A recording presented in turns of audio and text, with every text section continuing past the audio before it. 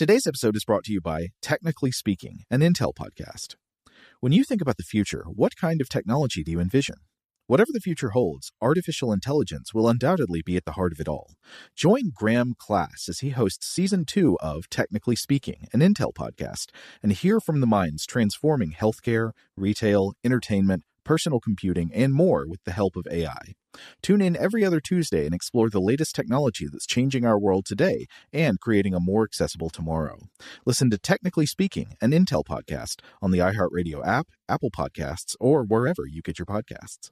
What's up, this your boy Lil Duval, and check out my podcast, Conversations with Unc, on the Black Effect Podcast Network. Each and every Tuesday, Conversations with Unc podcast feature casuals and in-depth talk about ebbs and flows of life and the pursuit of happiness. Unlike my work on stage, I tap into a more serious and sensitive side to give life advice and simply offer words of encouragement, yet remind folks to never forget to laugh. Every Tuesday, listen to Conversations with Unc, hosted by Lil Duval on the Black Effect Podcast Network, iHeartRadio app, or wherever you get your podcasts.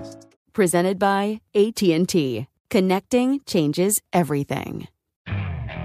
Okay, picture this. It's Friday afternoon when a thought hits you. I can spend another weekend doing the same old whatever, or I can hop into my all-new Hyundai Santa Fe and hit the road. With available H-Track all-wheel drive and 3-row seating, my whole family can head deep into the wild. Conquer the weekend in the all-new Hyundai Santa Fe. Visit HyundaiUSA.com or call 562-314-4603 for more details. Hyundai, there's joy in every journey. Pacaso knows your vacation home is your best home. It's the place that brings family and friends together. It's where you're the best version of yourself. Pacaso makes it easy to co-own a luxury vacation home in amazing locations. Listings start at $200K for 1/8 ownership. Pacaso does all the work for you. Luxury furnishings, maintenance, billing, scheduling, and more. And you can resell on Pacaso's marketplace anytime, historically for a 10% gain. Visit Pacaso to see thousands of listings. That's PACASO.com. Welcome to Stuff to Blow Your Mind, a production of iHeartRadio's How Stuff Works.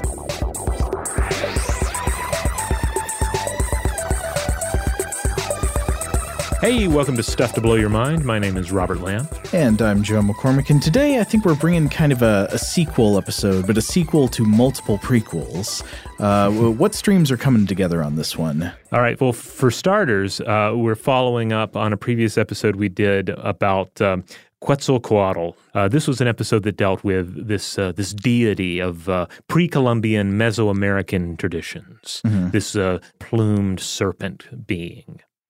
And in that episode, we discussed the myths surrounding it, the tradition surrounding it, as well as its ties into paleontology with the prehistoric Quetzalcoatlus, which is named for this deity. Right.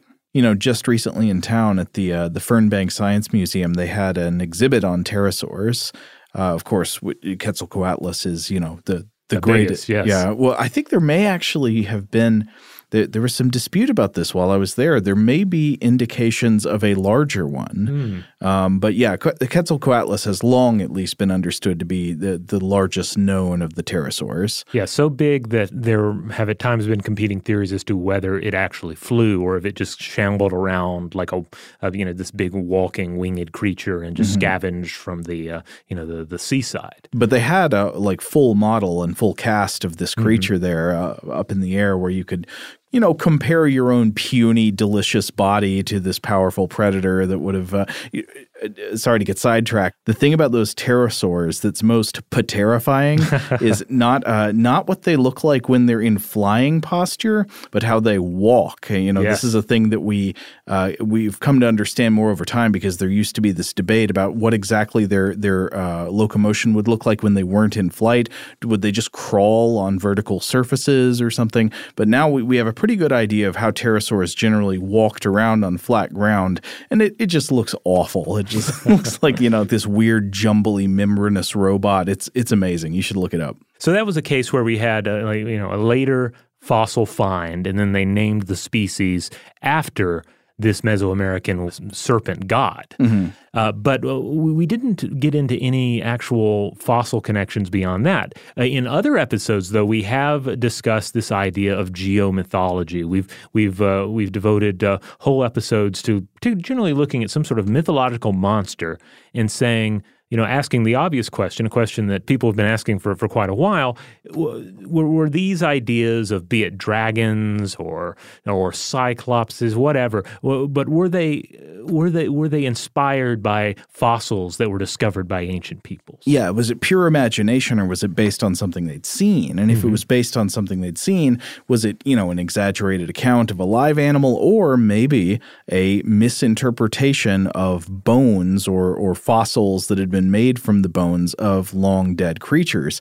And it's not hard at all to see how, say, a dragon might be inspired by the skull of a dinosaur, especially like maybe a large theropod dinosaur. Imagine coming across that when you didn't know there was such a thing as dinosaurs.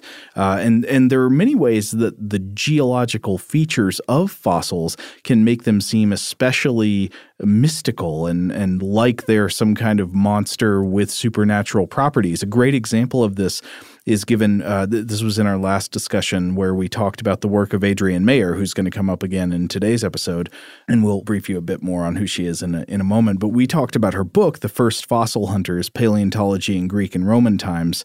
And one of the examples she talks about in that book that I remember standing out in my head was this interesting example that in some regions, calcite and selenite crystals form inside fossilized bones, which could have been connected to tales of gemstones within dragons' heads. Ooh.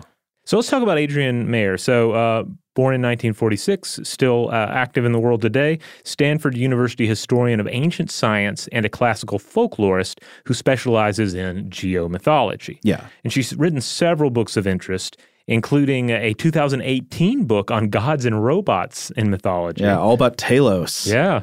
Not all about Talos, but Talos features he's big. in there, yeah. But you also probably remember us discussing her 2000 book, The First Fossil Hunters, Paleontology in Greek and Roman Times, which deals with these very questions. Yeah. In the ancient Greeks in depicting and imagining these various creatures, were they commenting on fossil finds? Yeah, and in that episode, we talked about a bunch of examples put forth by Mayer where discovery of fossils by ancient peoples could have given rise to legends of mythical beasts. We just talked about the dragon example, but a few others like the idea that legends of the fearsome griffin, the jealous gold-hoarding creature with a lion's body and the wings, that creature of the Gobi Desert could have been inspired by the discovery of Protoceratops fossils, though we also discussed arguments against this connection.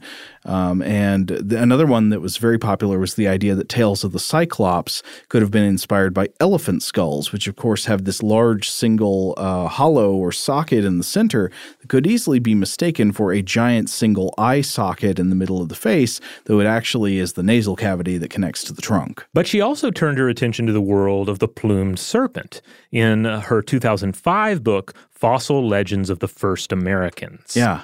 So in this, she points out that pre-Columbian Aztec codices and Inca traditions describe the remains or seem, in her estimation, to describe the remains of mammoths and other creatures from the past, including giant birds.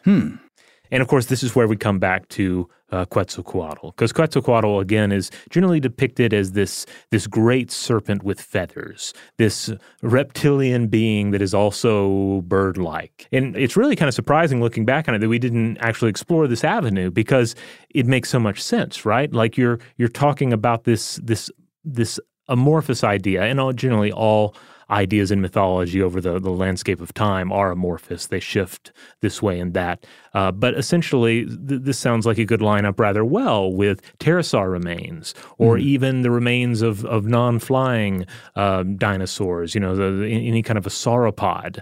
You could latch onto any of these, any evidence of some sort of great creature, and lo and behold, here is the evidence of Quetzalcoatl. Yes, though the link between fossils and the possible inspiration of a plumed serpent being like Quetzalcoatl is not the only, say, Mesoamerican or South American example where we have a pretty good idea that bones of large creatures could have inspired belief in supernatural beings. A big example that comes in with Mesoamerican and South American mythology is the belief in giants. Yes, and there's an interesting history there, and one that Mayer spends a lot of time with.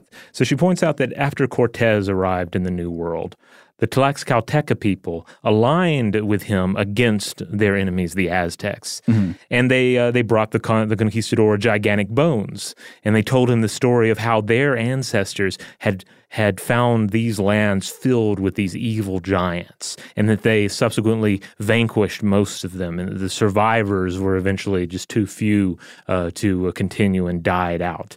And look, here are the bones that are proof of this story. Yeah, I actually wanted to read from a firsthand account of what happened at this event. This is a firsthand account by Bernal Diaz de Castillo, one of the Spanish conquistadors who was working under Cortez. Now, keep in mind, anything we read here is just Castillo's version of the story written many years after the fact, and it's very possible he's not remembering everything accurately or not understanding or reporting correctly, but this firsthand account is what we have here. So he's speaking to some of the Tlaxcalteca people, and he's asking them, quote, how it was that they came to inhabit that land, and from what direction had they come, and how was it that they differed so much from and were so hostile to the Mexicans, as he's referring to the Aztecs, seeing that their countries were so close to one another.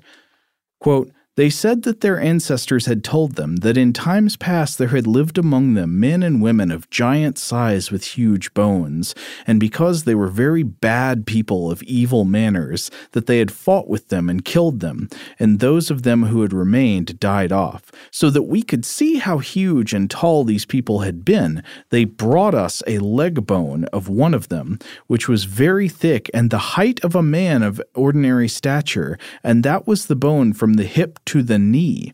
I measured myself against it, and it was as tall as I am, although I am of fair size. I wonder if he's getting a little defensive there. I'm not that short. They brought other bones, they brought other pieces of bones like the first, but they were already eaten away and destroyed by the soil. We were all amazed at seeing those bones and felt sure that there must have been giants in this country, and our Captain Cortez said to us that it would be well to send that great bone to Castile so that His Majesty might see it. So we sent it with the first of our agents who went there. So I'd love to know what happened with that bone, but apparently that's a sad mystery that doesn't turn out well.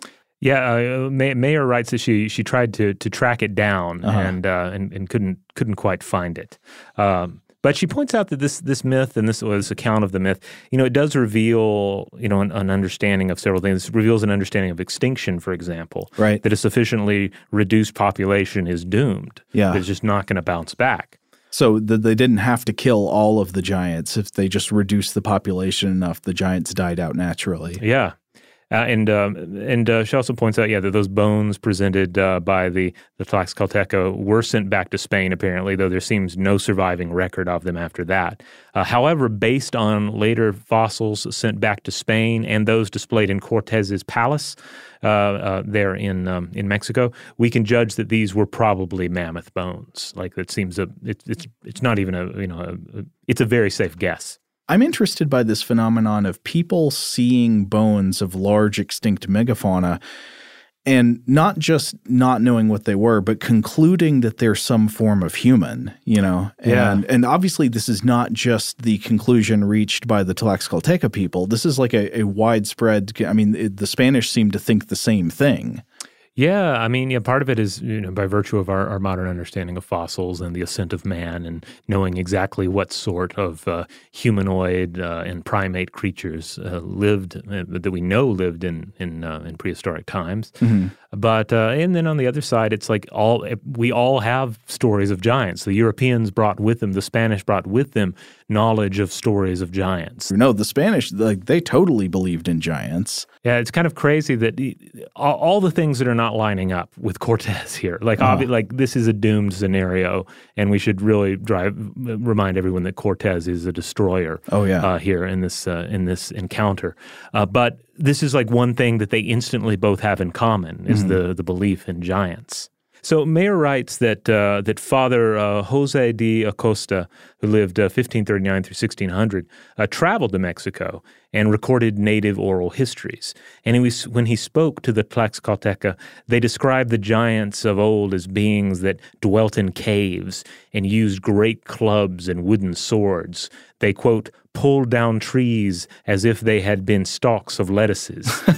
And Mayer argues that this brings to mind the behavior of elephants and that the giants, again, might be essentially ancestral memories of the Columbian mammoths that definitely lived in the area, that we definitely have the fossil evidence of, that we see evidence of in the fossils displayed in Cortez Palace, that it's kind of through the telephone game of oral tradition and via the remaining fossil evidence of their bones, like this is the giant mythology that remains. Right. So we know that these giant extinct mammals did stretch in their range as far south as like Central America, right? Yeah, as far south as Costa Rica, I think I was reading, and up into the northern United States. Though then again, I do think, I wonder about that. That is a long time for a legend like that to persist, even in altered form. The Columbian mammoth, which was the species that would have spread that far south, right? The woolly mammoth was a further north species. So the Columbian mammoth, this huge being, it went extinct probably like 10 to 11,000 years ago, we think. Certainly not impossible for, elements of myth to exist across that time span, but I wouldn't let too much hinge on that inference because that's a long time. A lot can happen, certainly from the human standpoint in that amount of time. Yeah. It's also worth pointing out that it wasn't just the Tlaxcalteca. The Inca also had tales of ancestral victories over giants. In this case, though, the giants were destroyed by fire from heaven. Oh, yeah. So these myths were recorded in one of the places they were recorded was in a source in the 16th century. One of these was by Cieza de Leon in the Chronicle of Peru, published in 1553. So the people telling this story were people living in, I think it was Peru at the time, modern Ecuador, who told stories about how their ancestors in ancient times had been invaded by these people from the sea who were evil and destructive giants who landed at a point called Point Santa Elena in what's now Ecuador. And I want to read from Cieza de Leon's record of the stories that were told to him by the native peoples.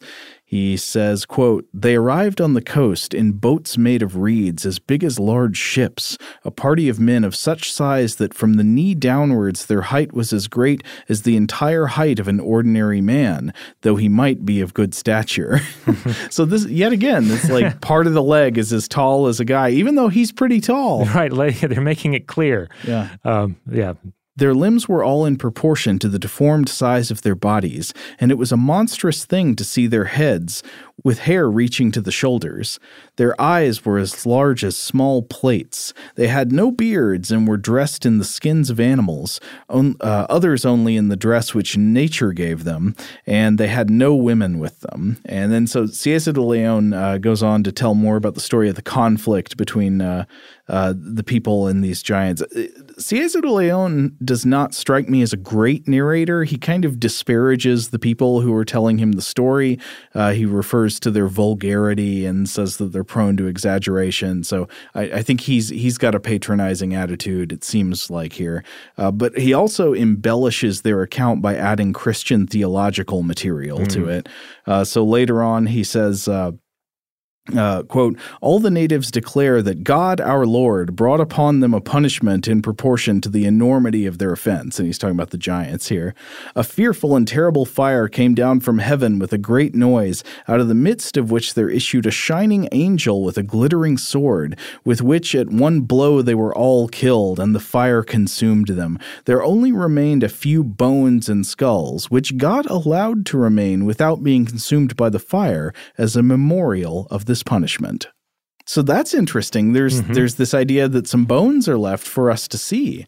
And so what about these bones? Well, Adrienne Mayer writes about this in her account. She says that in 1543, there was a deputy governor of Trujillo named Juan de Olmos who decided to investigate these stories about the extinct giants and their bones by conducting a paleontological excavation. So that's pretty interesting, right? We got the 16th century here, and they're trying to excavate the bones of extinct beings. Yeah, essentially engaging in paleontology, which is one of Mayer's frequent points, is that when you're engaging with these fossils and you're trying to figure out what they were and how to fit into history, even though you're dealing with, say, a version of history that is influenced by mythology and perhaps even the mythology of some conquerors who have just arrived, then you're still engaged in the exercise of trying to understand fossils. Yeah, and that's what Juan de Olmos was apparently doing. So Mayer writes that Olmos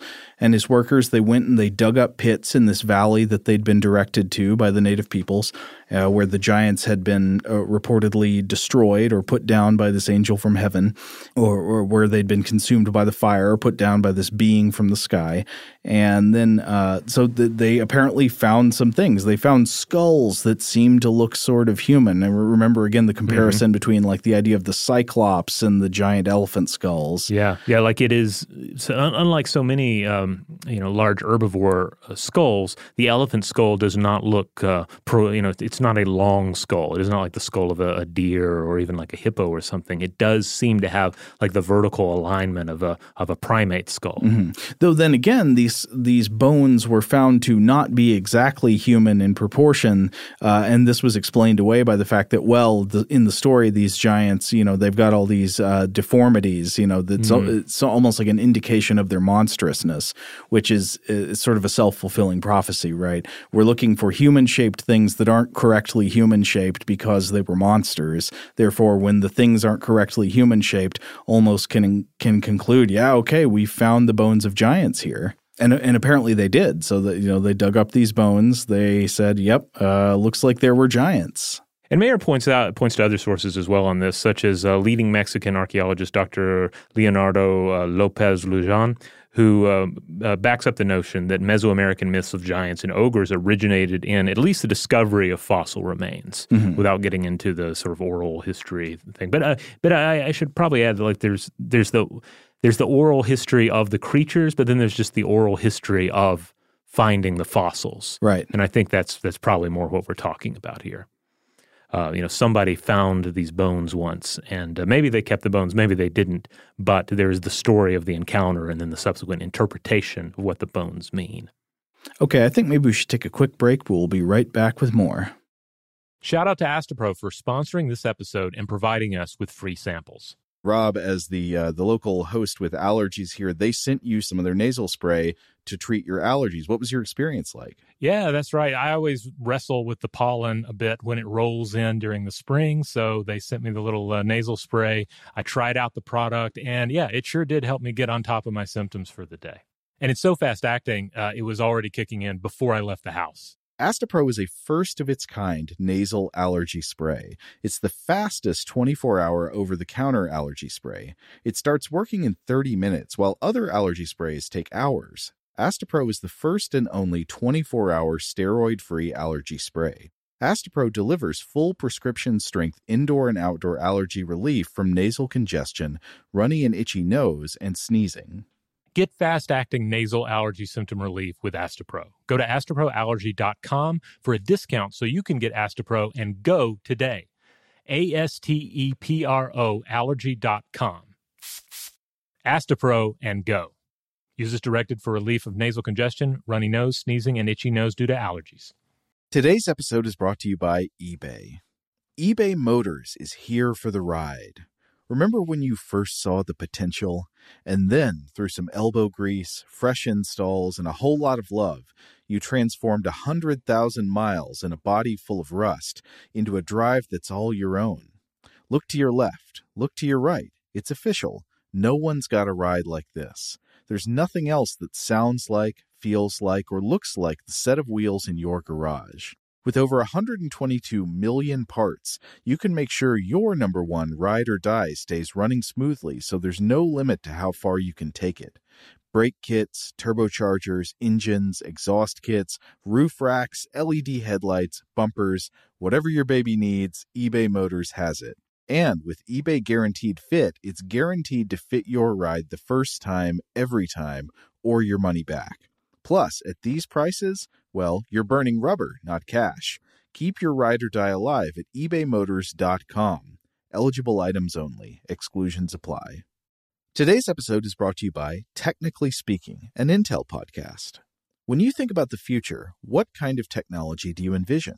Whatever the future holds, artificial intelligence will undoubtedly be at the heart of it all.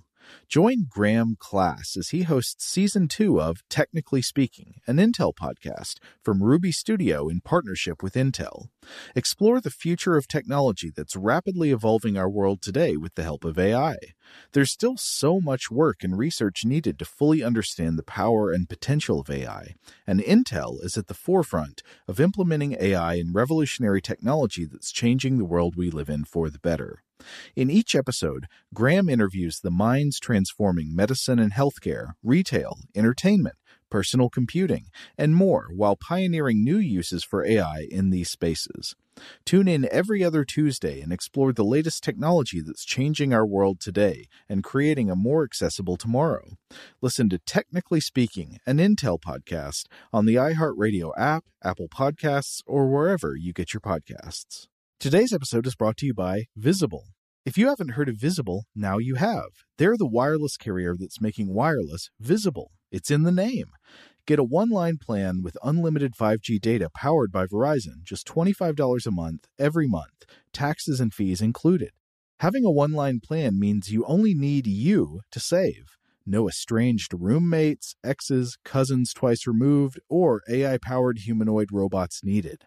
And because $25 a month really means $25 a month, you can call, text, stream, whatever, as much as you want without worrying about getting dinged at the end of the month. No hidden fees, no surprises. No, really.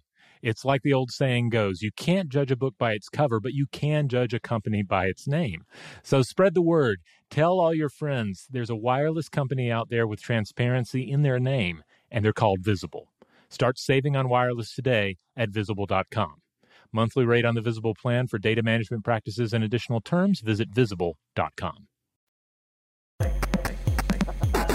All right, we're back. So, I want to drive home that, we're talking about Quetzalcoatl and some of these other traditions. There's a lot we don't know about these cultures. Again, Cortez and those who came after him, they were a destroying force. Mm-hmm. They were conquerors. They brought with them death and disease, and in often cases like a willingness, like an intent to destroy the culture of the people that they subjugated. Yeah, and did that in many cases through literally destroying written records. Right. So, there luckily some things survived, but so much was destroyed.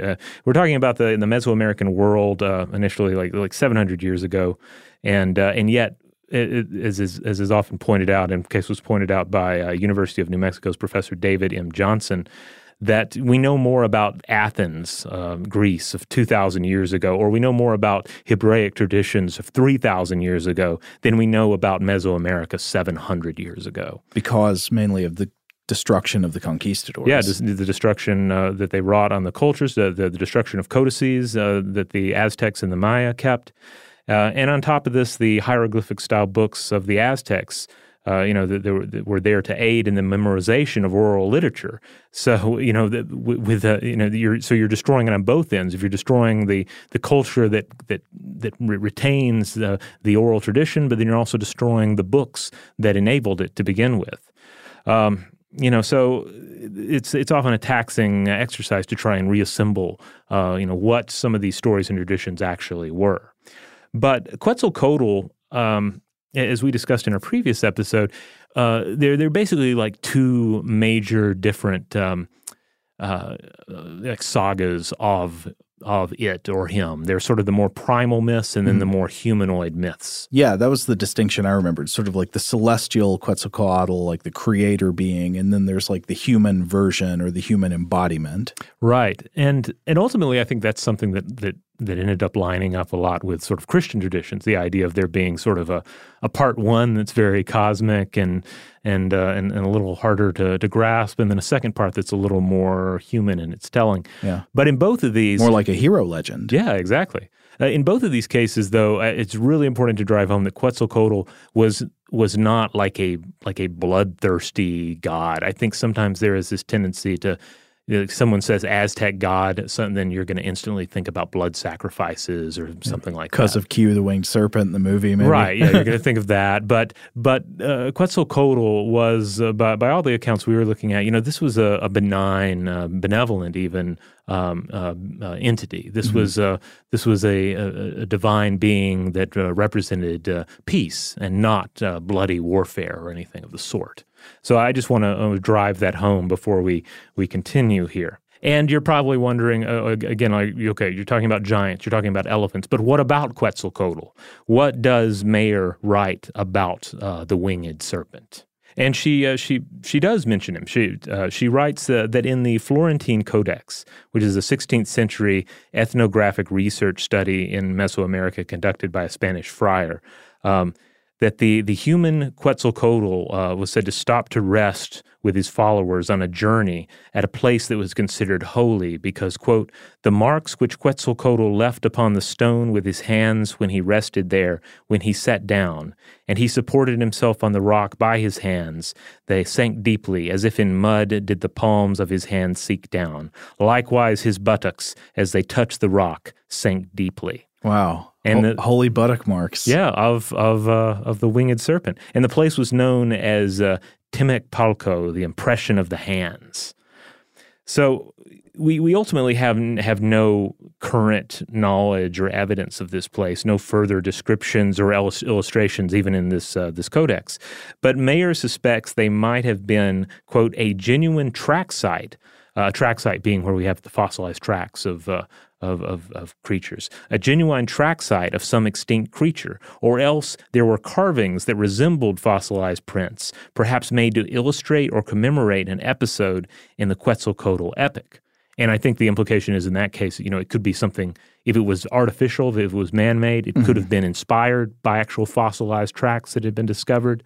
Or she doesn't mention this, but I could imagine it could be a combination of the two, like the actual fossils that were then embellished by humans that are interpreting it as being part of a divine story. Mm-hmm. She also points out that in terms of extinction, the Aztecs believed that there were 4 previous ages that were destroyed by cataclysm, and that survivors of these ages, monsters and giants, were sometimes encountered, in subsequent ages. And Quetzalcoatl is said to have been created, created the bones of 5th age humans by mixing blood with the ground bones of our 4th age ancestors. So, there's already an emphasis on bones here, and Mayer thinks it's suggestive of bone grinding medicinal practices seen elsewhere among Native American peoples. But she also stresses that she found nothing in the Spanish accounts of Mesoamerican peoples regarding, bone grinding practices. However, she does point to a 20th century practice in the village of Charcas on the northern border of the old Aztec Empire. Famed for its mines, the villagers collected large fossil bones known as the, I apologize for my Spanish here, Huesos de Espanto, the bones of fear. These would have been the bones of the old giant and the old giants that are now on the earth. And the ground powder was used in a potion to calm anxiety and fear. Wow. And she points out that this actually lines up with the use of ground dragon bones in Chinese traditional medicine and in the treatment of fossils by European apothecaries. who would maybe, of course, I think we've discussed on Stuff to Blow Your Mind before about the use of mummified remains by apothecaries, but also fossil bones as well. Yeah, mummy paste. Well, wait a minute. In the Chinese traditional medicine, what are the ground dragon bones? What bones end up becoming supposedly dragon bones? Ooh, I'm not sure on that, actually. But it does bring to mind that we're perhaps talking about fossils here. Yeah. We'll have to do a part 3 where we talk about the use of fossils in Chinese traditional medicine and Chinese folklore. I'm offhand, I don't know for sure if Mayer has written about Chinese traditions exclusively in any book, or perhaps that's an upcoming book. All right, well, let's take one more break. When we come back, we will continue to discuss geomythology and Quetzalcoatl. Today's episode is brought to you by eBay. eBay Motors is here for the ride. Remember when you first saw the potential? And then, through some elbow grease, fresh installs, and a whole lot of love, you transformed 100,000 miles and a body full of rust into a drive that's all your own. Look to your left. Look to your right. It's official. No one's got a ride like this. There's nothing else that sounds like, feels like, or looks like the set of wheels in your garage. With over 122 million parts, you can make sure your number one ride or die stays running smoothly, so there's no limit to how far you can take it. Brake kits, turbochargers, engines, exhaust kits, roof racks, LED headlights, bumpers, whatever your baby needs, eBay Motors has it. And with eBay Guaranteed Fit, it's guaranteed to fit your ride the first time, every time, or your money back. Plus, at these prices, well, you're burning rubber, not cash. Keep your ride or die alive at ebaymotors.com. Eligible items only. Exclusions apply. Today's episode is brought to you by Technically Speaking, an Intel podcast. When you think about the future, what kind of technology do you envision? Whatever the future holds, artificial intelligence will undoubtedly be at the heart of it all. Join Graham Class as he hosts Season 2 of Technically Speaking, an Intel podcast from Ruby Studio in partnership with Intel. Explore the future of technology that's rapidly evolving our world today with the help of AI. There's still so much work and research needed to fully understand the power and potential of AI, and Intel is at the forefront of implementing AI in revolutionary technology that's changing the world we live in for the better. In each episode, Graham interviews the minds transforming medicine and healthcare, retail, entertainment, personal computing, and more while pioneering new uses for AI in these spaces. Tune in every other Tuesday and explore the latest technology that's changing our world today and creating a more accessible tomorrow. Listen to Technically Speaking, an Intel podcast on the iHeartRadio app, Apple Podcasts, or wherever you get your podcasts. Today's episode is brought to you by Visible. If you haven't heard of Visible, now you have. They're the wireless carrier that's making wireless visible. It's in the name. Get a one-line plan with unlimited 5G data powered by Verizon, just $25 a month, every month, taxes and fees included. Having a one-line plan means you only need you to save. No estranged roommates, exes, cousins twice removed, or AI-powered humanoid robots needed.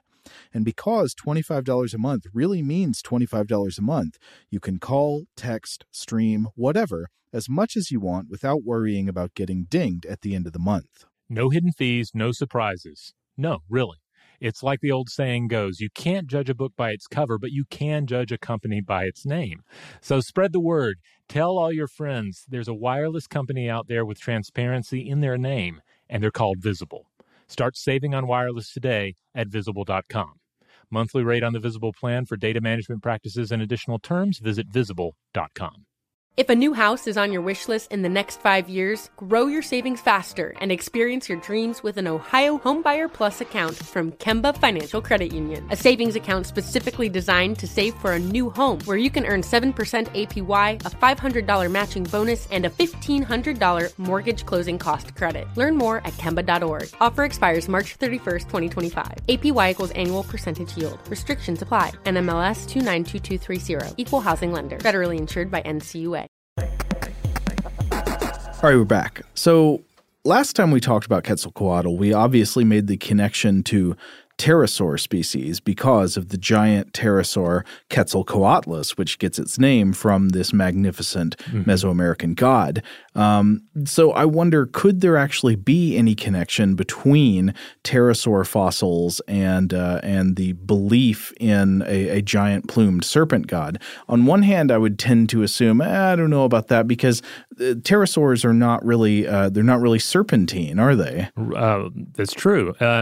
And then, of course, another, and this is a key thing that we're always arguing, is that fossils are not necessary to dream up these creatures. Like, of course, as we discussed in the Quetzalcoatl episode previously, like the god embodies the snake and the bird. Mm-hmm. I mean, it's already embodying natural creatures that inspire various ideas about the world, the cosmos, and our role in it, and our relationship with nature. Yeah. It's already this hybrid being, and therefore this special kind of metaphor in human understanding. Yeah, and that's something to keep in mind with all of these cases where, geomythology is full of sort of interesting inferential hypotheses. It's in most cases going to be really hard to make a solid case that yes, a mythical beast or a legend or something from an ancient religion is definitely inspired by geological facts, geofacts like fossils, but you can often kind of infer there's a good chance that something like that could have happened. It's hard to know for sure. Luckily, Mayer does go into this, though. She does explore the idea that, the question, could actual winged fossil remains have influenced Mesoamerican traditions? And of course, there would be no room for oral traditions of encountering these creatures here. They would have been long extinct before the first humans were around in this area. But of course, that hasn't stopped some cryptozoologists, she points out, from claiming otherwise. However, she does argue. Oh no, that's well, no. I was just thinking about when cryptozoologists get involved. Oh yeah. I mean, I don't want to. Not all, quote, cryptozoologists are of the same caliber. Right. There's crypto, and this is something I feel like we should explore. There are certain scientific professionals, there are certain scientists who have given a lot of thought to stuff like, the Yeti, and have done so in a reasonable fashion, and put the scientific exploration first. There are, of course, more less scientifically based and more overly enthusiastic individuals out there who bear the cryptozoologist title. Well, there are always going to be people who are excited about stories of, any kind of interesting, unusual being of any kind because it somehow feeds into their fantastical worldview. I remember reading stories about how these native traditions of extinct races of giants in ancient Mesoamerica and in South America fed a lot of kind of like theological speculation among European Christians. They'd read these stories and think, this means something about the Nephilim or the giants whatever. In the earth. Yeah. Yeah, and you can imagine that too if you were like the spear point of a bloody religious conquest of a new world, and then you were learning about their traditions of giants and their belief in it. It almost is. It reminds me of some of the ideas we've explored with witchcraft persecution. Yeah, the idea that on some level part of the reason for it was because if you by sort of drawing these stories out of the victims of witchcraft persecution, you were creating proof for a supernatural realm that backed up your own failing religious ideas. But that's kind of a whole discussion unto itself. But at any rate, Mayer does, and she doesn't explore cryptozoological ideas in this, but she does argue that the Thunderbird beliefs of North American native peoples were likely inspired by such fossils. And she asked paleontologist James Clark, who had worked with the northeastern Mexican pterosaur fossils before, if these remains would have been likely to elect strong responses from ancient peoples, and he thought probably not. And his reasoning was that, okay, it's one thing to see a fully assembled pterosaur at your local science museum or in a book, and certainly if it's illustrated as a living creature. But when you look at the actual fossil remains, and again, this is someone who'd worked with the actual pterosaur fossil remains from northeastern Mexico, he says you end up looking at this just jumble of bones. That's a really good point. When you see the impressions of pterosaur fossils in situ as they're found, they're often in, say, the former flat bed of a body of water, and the indentations are just a tangled mess. Right. And I think a lot of this has to do with, in fact, often bird bones are the same way when they get fossilized. I think it has to do with sort of lightweight structure of the bones, the way they just kind of get all collapsed together. That they don't seem to be as often articulated and in full body posture as you might get with a larger animal with more solid bones. Yeah, I mean, we're easily spoiled sometimes by the really nice fossil remains that we see with certain finds and certain species, where we see just a complete or near complete vision of what the creature looked like and how the bones were arranged. But that is not all fossils. Yeah. The whole discipline of paleontology entails a lot of reassembly, of guesswork, and generally and often times some of these even pterosaurs, we're dealing with creatures where we have far short of a complete fossil, sometimes even just a single bone.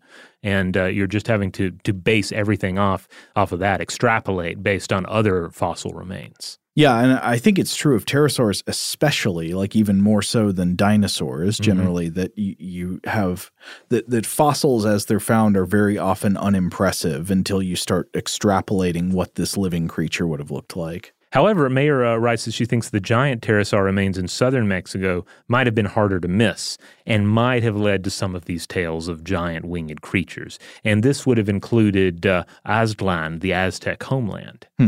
Now, what about so we're not saying, though, that we think pterosaurs would have inspired the belief in Quetzalcoatl just because these are very differently formed creatures, right? We must be talking about some kind of other being. Well, yeah, and luckily there are other flying creatures in Mesoamerican traditions.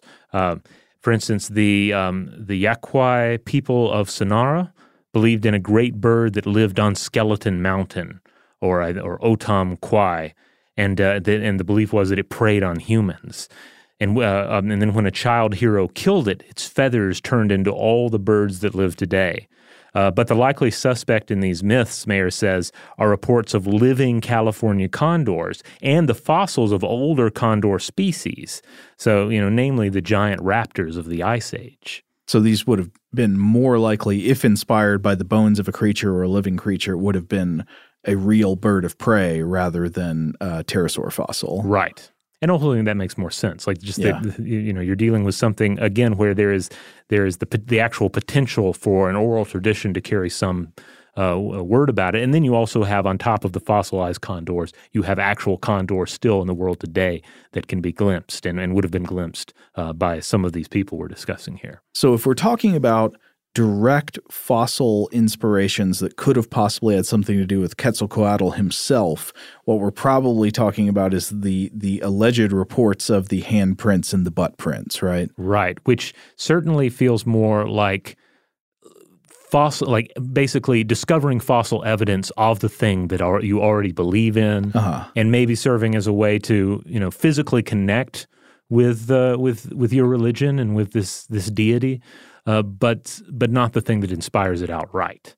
I think that's the idea we come back to time and time again anytime we discuss geomythology. Like sometimes it's a fun exercise to look at, like, could this fossil remain have entirely inspired this entity?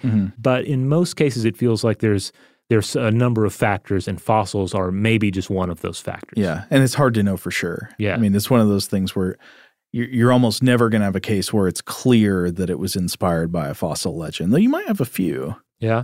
Interesting. I was thinking about I'd say one of the best cases of the pretty clear inspirations are the ones where they bring out the bones, where people wherever they are on Earth just have bones on hand that they keep as relics and say, these are the bones of like these the creatures. mammoths. Yeah, like the mammoth example that we discussed here is I think a wonderful example of actual geomythology. Yeah. Like, because that's what they said. They wasn't a situation where we're just later saying maybe they could have been inspired by these bones. Well, no, they brought the bones out. Yeah. The bones were part of their interpretation. Now, it is also possible that the myths actually predated the bones. I mean, you can't rule that out, That's but true. it seems like it's a very good candidate that since they have the bones and they have this belief that these are linked, there's a causation link here.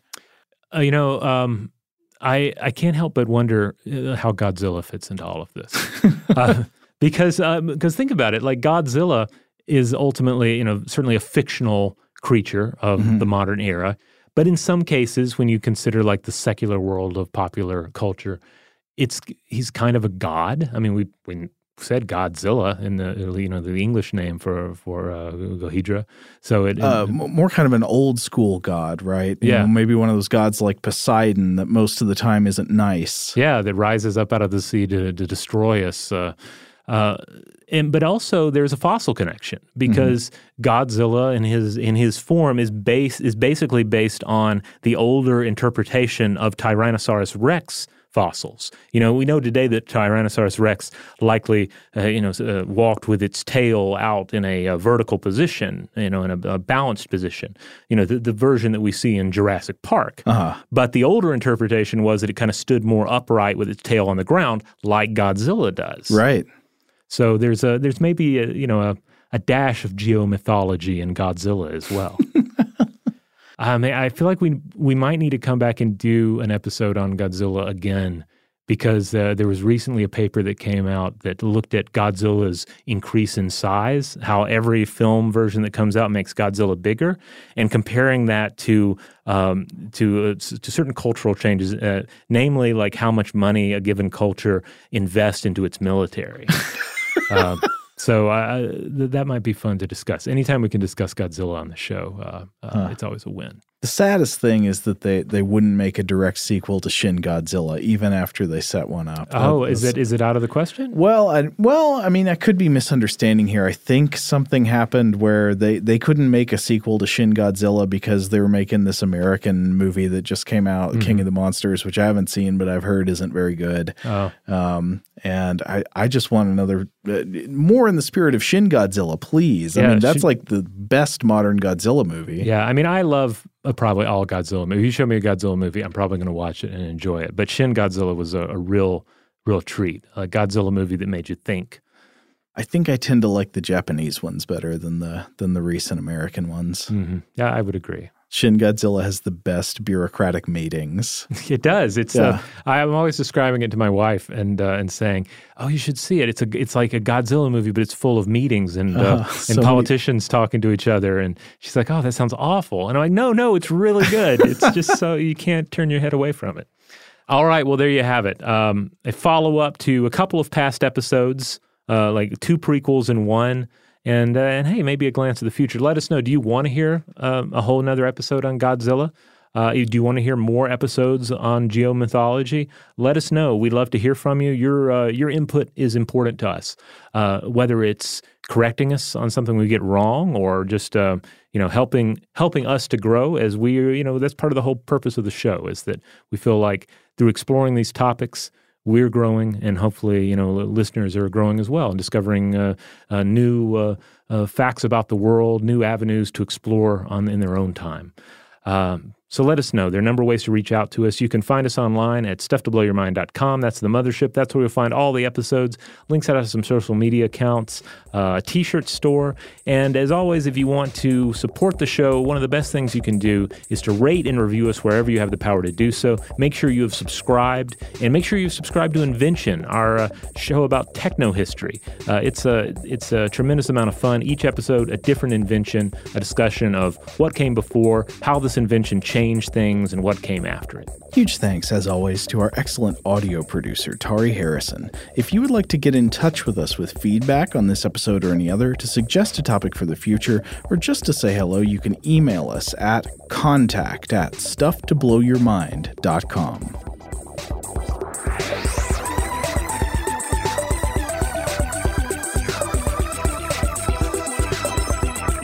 Stuff to Blow Your Mind is a production of iHeartRadio's How Stuff Works. For more podcasts from iHeartRadio, visit the iHeartRadio app, Apple Podcasts, or wherever you listen to your favorite shows.